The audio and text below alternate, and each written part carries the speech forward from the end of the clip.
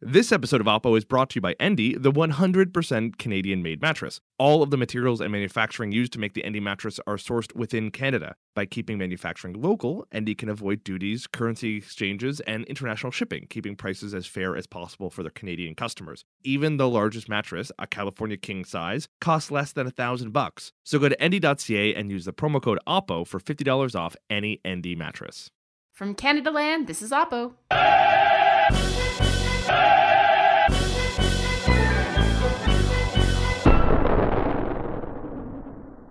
Oh, come on, give it a little more than that. From Canada Land, this is Oppo! On this week's show, we remain vigilant as Stephen Harper lurks his way onto Ben Shapiro's YouTube channel to promote Stephen Harper. He's still lurking. Be vigilant. And then we watch as conservative parties around the country play with populist fire and hope they don't burn their eyelashes off. From the assorted nuts being found in Jason Kenney's United Conservative Party to the sex scandals in Doug Ford's government, it's a hot mess.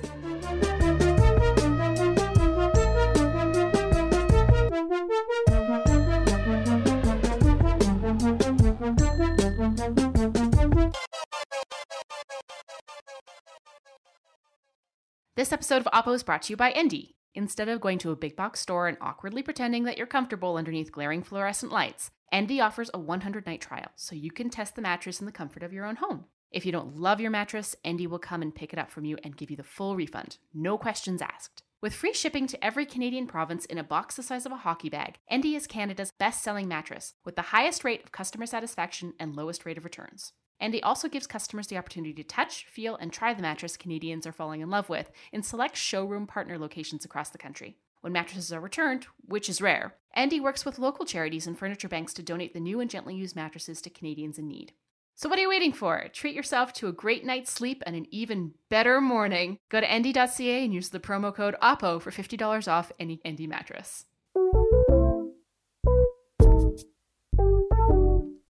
So this past week, Jen, former Prime Minister Stephen Harper and noted book peddler Stephen Harper sat down with Ben Shapiro, who I feel like I should know. Like, I'm looking at his face and like, I know him, but I don't know why. Like, he honestly looks like every single campus conservative I've ever seen in my life.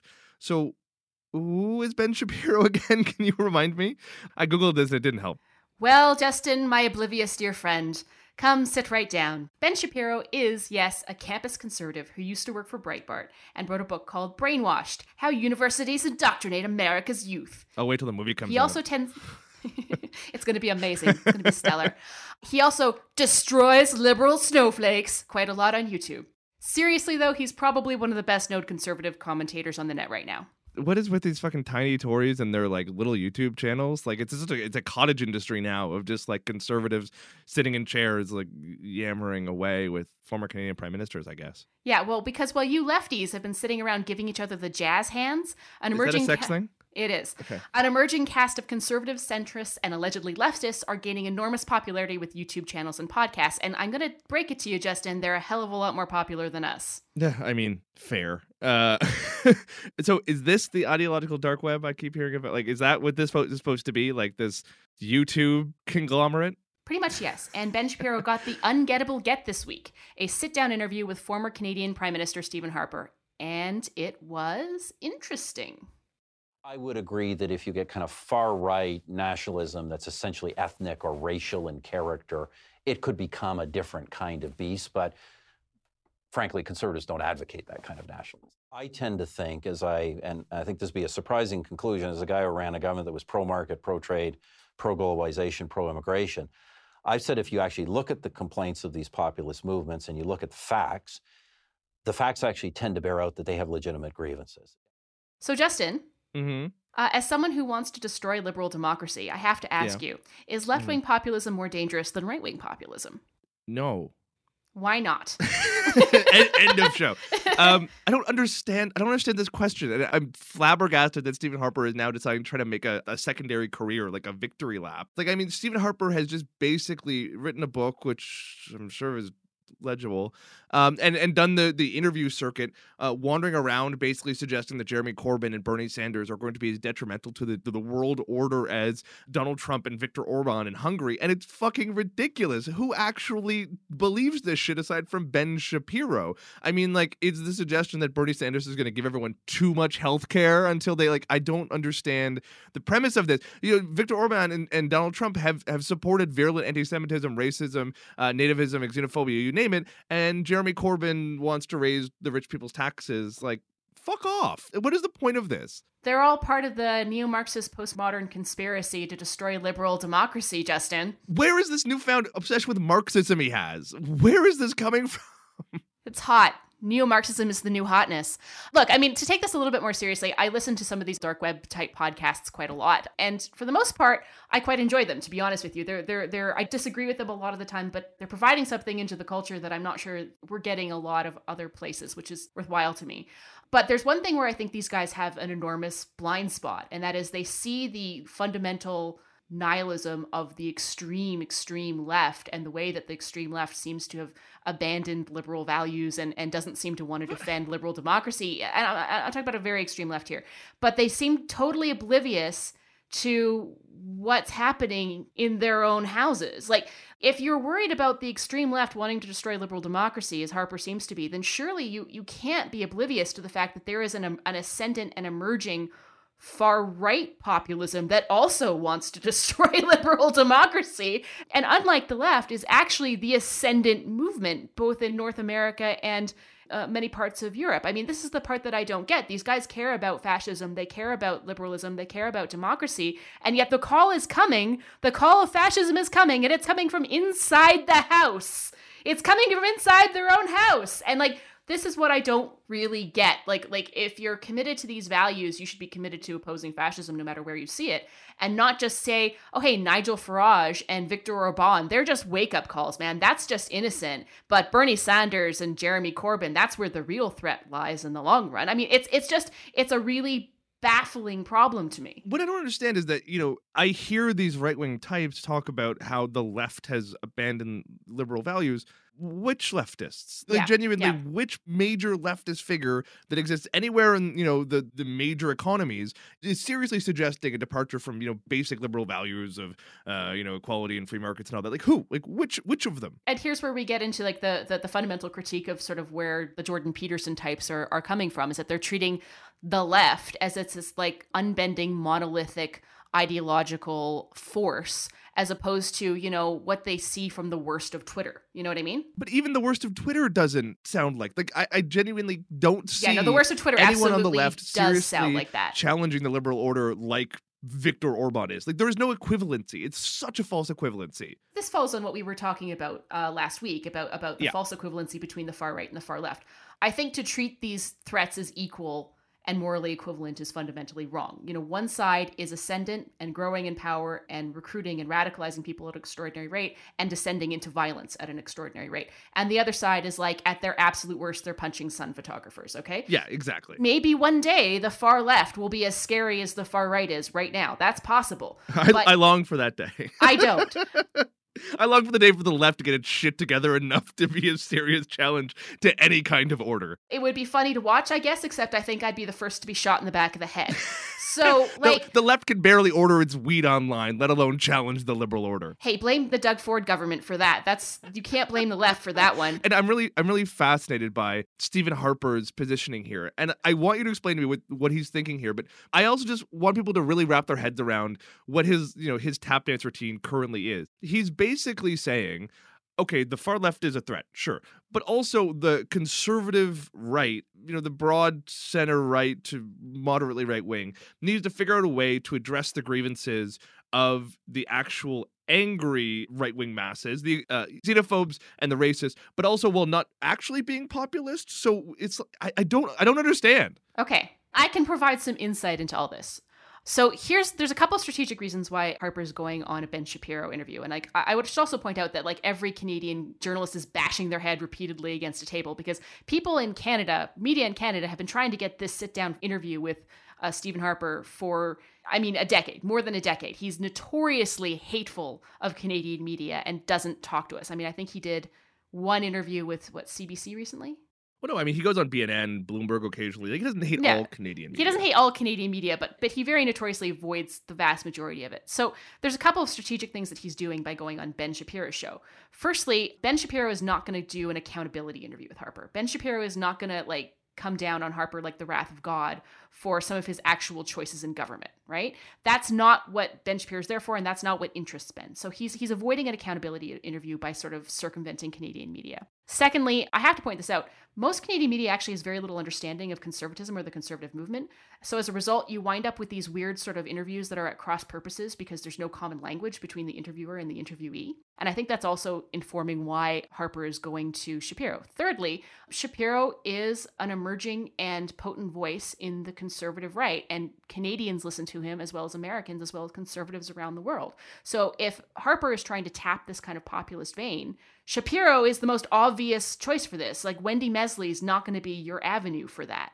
And I think lastly, sort of to your broader and more important question, it goes to the question of why conservatives in this country are trying to tap the populist movement. And for that, I have to go back in time a little bit and explain or reiterate an interview I recently had with Preston Manning, who Harper actually lists as one of his biggest influences here. And Preston Manning and I sat down a couple weeks ago to talk about a lot of different things, but conservatism in Alberta. And he started to explain to me that, Alberta in particular has created more populist movements than just about any other jurisdiction in North America. And conservatives from Alberta have this sort of intuitive understanding of how to channel populism, or at least that's Manning's kind of theory, that he sort of describes it to trying to tap a rogue well. If you have a well that for whatever reason has been backed up, what you have to do to tap a rogue well, and this is his metaphor, is you have to drill a relief well. You have to drill a relief well in order to access the oil in the rogue well at just the right angle so that you can sort of siphon off this building tension and channel it into a mainstream conservative movement. But you can't drill it so deep that the whole thing winds up exploding in a giant xenophobic racist mess. And you can't drill it so shallowly that you're not actually addressing the real concerns and grievances of the people for whom the populist movement is appealing or attractive. What Harper is trying to lead here, what he is trying to create, and I think to a large degree a lot of provincial conservatives are following suit here, is they're recognizing that there is an extraordinary amount of anger that is not finding a channel through mainstream conservative politics, and they're essentially trying to drill the relief well. They're trying to find a way to take that anger and that grievance and push it into something constructive and positive without letting the worst elements of human nature, the racism and the xenophobia, take it over and allow the whole thing to just blow up liberal democracy. It's so too cute by half. It's just no, we'll go in and we'll manage the xenophobia and the racism and anti-Semitism in a really constructive way. Newsflash, no, you fucking won't. You're going to get eaten alive. You're going to get eaten alive. Theresa May got eaten alive by trying to siphon off the Brexit frustration. You're going to get eaten alive just like Ted Cruz and the Republican Party tried to manage Donald Trump. You will not win because they're angrier and louder than you are. And if Stephen Harper thinks he's going to be the knight in shining glory for the modern conservative movement worldwide, good fucking luck, bud.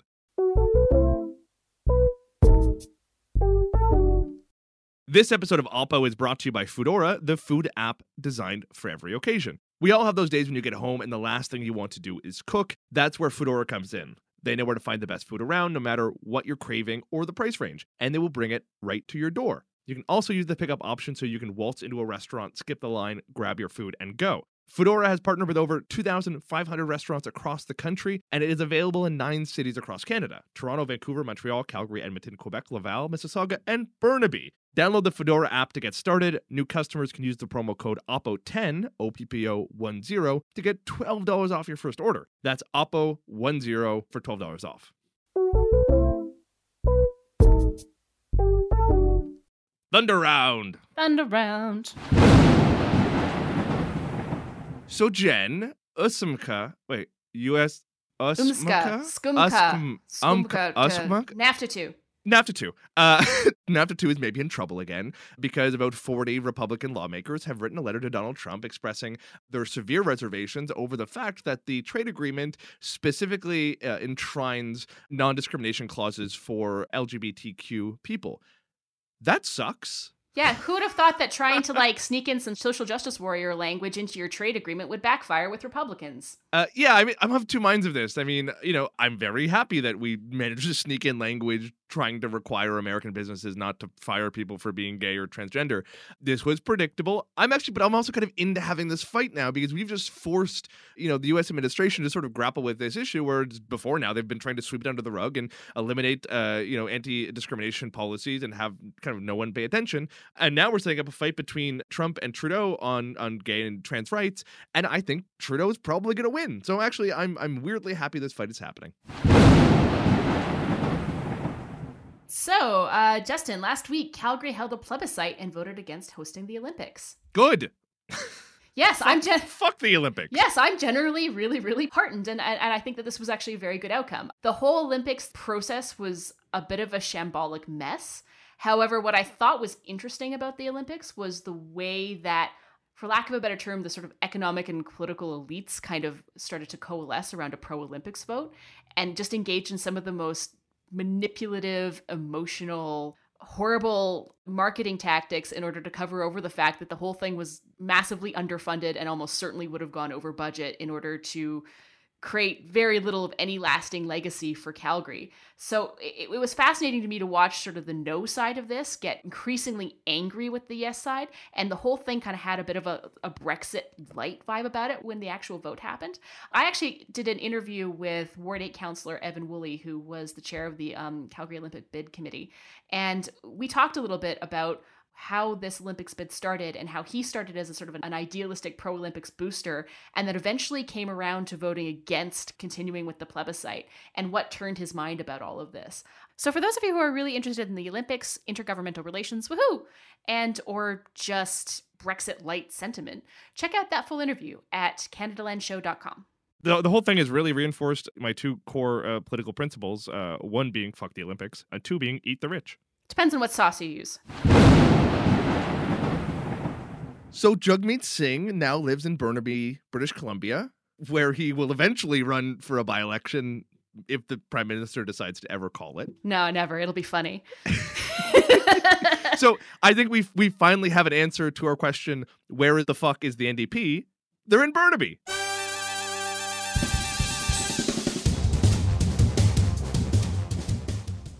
There you go. We should just fly out there. Perfect. Congrats, Jagmeet. I mailed you a housewarming candle. So it's not been a great few weeks for the Conservatives in Canada. In case you've been living in blissful unawareness, let's recap kind of what awful things have happened to various Conservative parties over the last few weeks. I mean, off the top, Tony Clement resigned after sending his dick around and getting blackmailed for it. He did not get blackmailed by his dick, of course. He was blackmailed because he sent his dick to some women. On behalf of all heterosexual women in the country, I think that this is a really important opportunity to offer this public service announcement. Men, don't send pictures of your dicks. Nobody wants to see your dicks. Okay?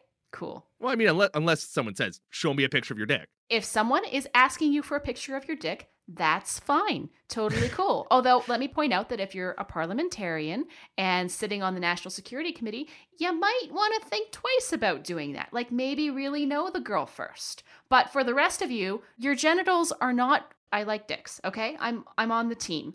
But on the whole, your genitals are not very attractive. And that's not really what you want to be starting out with in a relationship of any kind with a heterosexual female. And I feel confident speaking on behalf of all heterosexual females when I say that. Counterpoint, all male members of the National Security Oversight Committee should have to proactively post their dick pics. This would prevent every single problem we were talking about. That's Done. Right. No problem. That's right. So problem solved. There you go. That one's a freebie. Problem solved. So on top of Tony Clement's dick, I mean, apart from... Oh man, you didn't apart even from mean Tony to do Clement's that. dick, apart from Tony Clement's dick, Ontario Minister for Trade Jim Wilson resigned after doing something bad that we haven't totally learned about. And on the same day, top Ford staffer Andrew Kimber also resigned for some mysterious reason. So that's two senior figures from the Ford government in one day. And then around the same week, a Facebook page for a local Conservative electoral association in BC suggested that Defense Minister Harjit Singh Sajjan was only in cabinet because of affirmative action, which is kind of racist.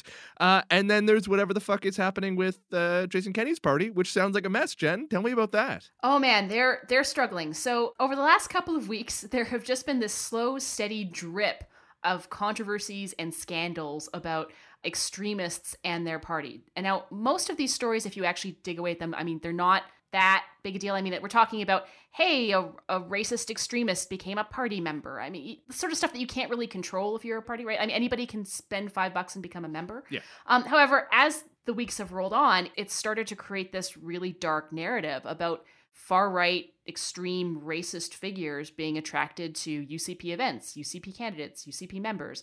I think one even worked on Kenney's leadership campaign, that sort of stuff. Right. The guy behind the Rhodesia clothing company ran a call center for Kenney during his leadership race. Exactly. And this is all kind of culminated with a very extreme comment that was offered by a man named John Carpe, who's the head of something called the Justice Center for Constitutional Freedoms. And to explain why this is legitimate, I need to spend a minute or two talking about John Carpe. I've met him a bunch of times. You can't really work in conservative politics in Alberta without meeting the guy. He's a very nice guy. He's a bit of a gadfly. He's the sort of guy who will frequently run court challenges to support pro-life groups that want to show bloody pictures of fetuses on campuses, for example. Oh, thanks, John. Yeah, he's the type of guy who, he launched a bid, for example, to bring private healthcare insurance to Alberta following on the Kahuli stuff that happened in Quebec. So it's like, he's that guy. And he's really well known in conservative circles. He's actually really well liked. He's a nice person.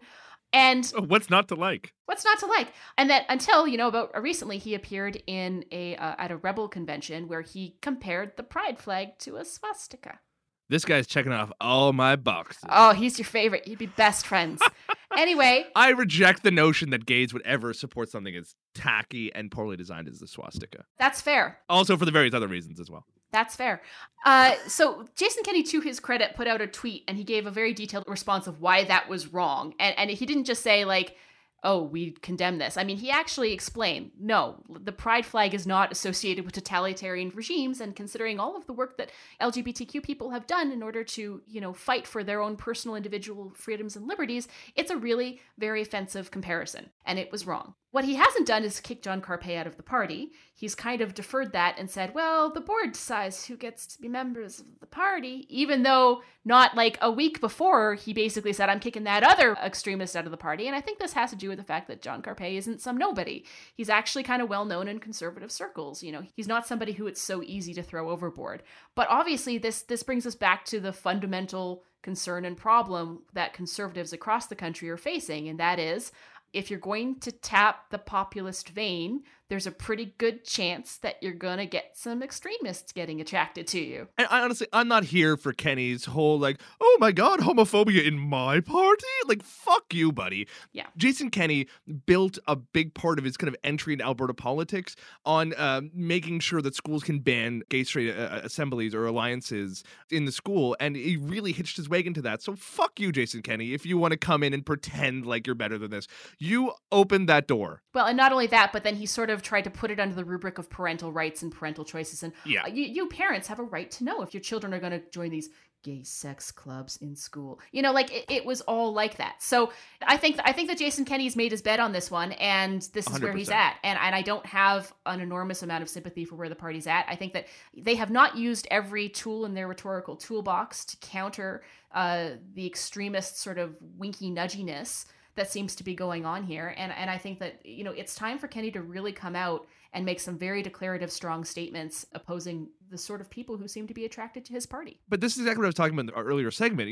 The Stephen Harper branded solution to populism, which is basically kind of put your toe in the water, get a little bit dirty into populism, is exactly the fucking problem. If Jason Kenney obviously did his horrible electoral math and thought, well, if I just make myself a little homophobic, I'll win all those super homophobic votes. Like, no, because at the end of the day, like, do you have any fucking principles or not? Are you okay with some level of homophobia and transphobia and whatnot, or do you not? And here's another prime fucking example. At the Ontario Progressive Conservative Convention just last weekend in Toronto, the membership voted, and there was some confusion about this originally. The original reporting was the membership voted to basically define gender as relating to your biological bits, basically excluding the idea of transgenderism altogether. They didn't actually vote to do that. They voted to add it to their policy agenda for the next convention.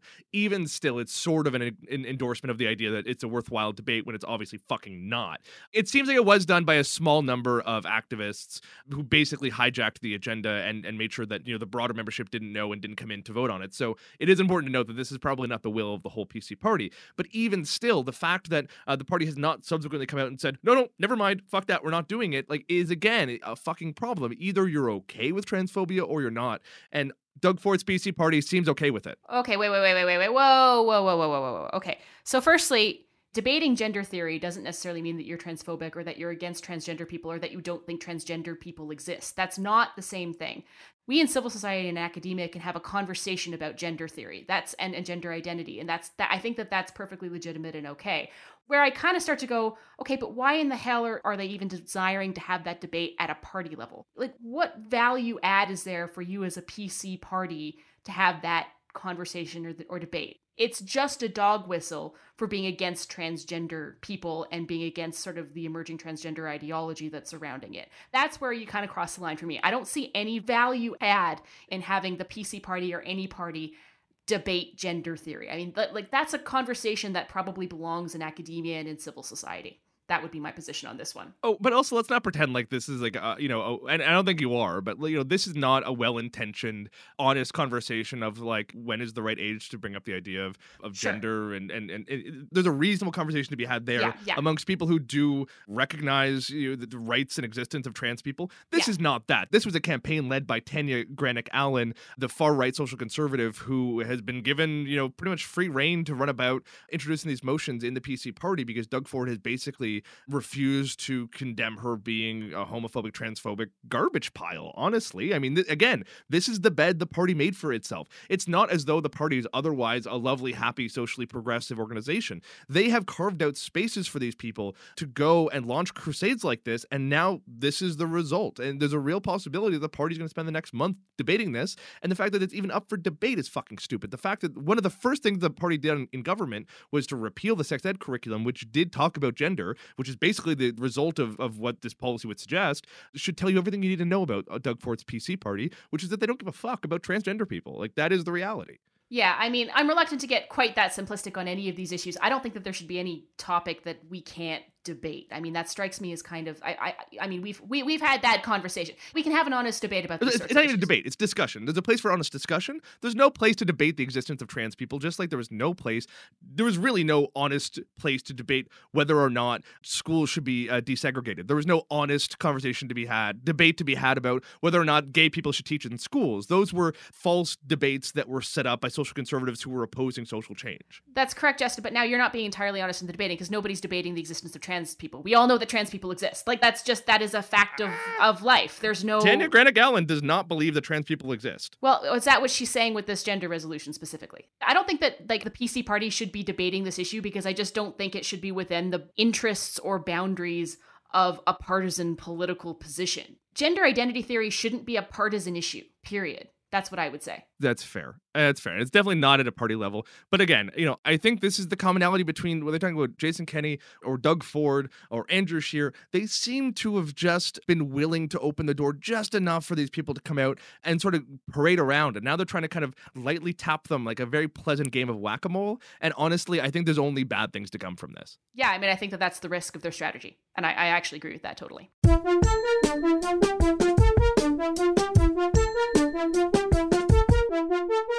Well, that's it for Oppo. We are back in 2 weeks. Let us know what you think by getting in touch at oppo@canadalandshow.com or find us on Twitter and Facebook at OppoCast.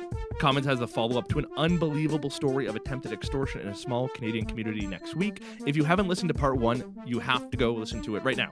I mean, wait for this episode to fully end, but then go listen to it immediately. This episode was produced by David Crosby for Canada Land Media. Our managing editor is Kevin Sexton, music by Nathan Burley. I have the last word this week, and that word is lurking, like Stephen Harper's lurking, and that's why I'm going to play you out on my favorite clip from the entire interview that you kind of have to just listen to fully appreciate. And that is, I think, the big question right now. So I remember during the 2016 election, there were a lot of arguments about this because President Trump talked about populism. He wasn't super clear about what he meant by that. Right. And so this created a serious rift between sort of the conservative side of the Republican Party and the populist side. I want to talk about that and whether that is America-specific or whether you think that that is breaking out in other places too. First, we have to talk about that face of yours. I mean, come on. The saggy jawline, ladies and gentlemen, it's that jawline, the double chin that gives your age away. Well, not anymore. Introducing the brand new Genucel jawline treatment with dual peptide and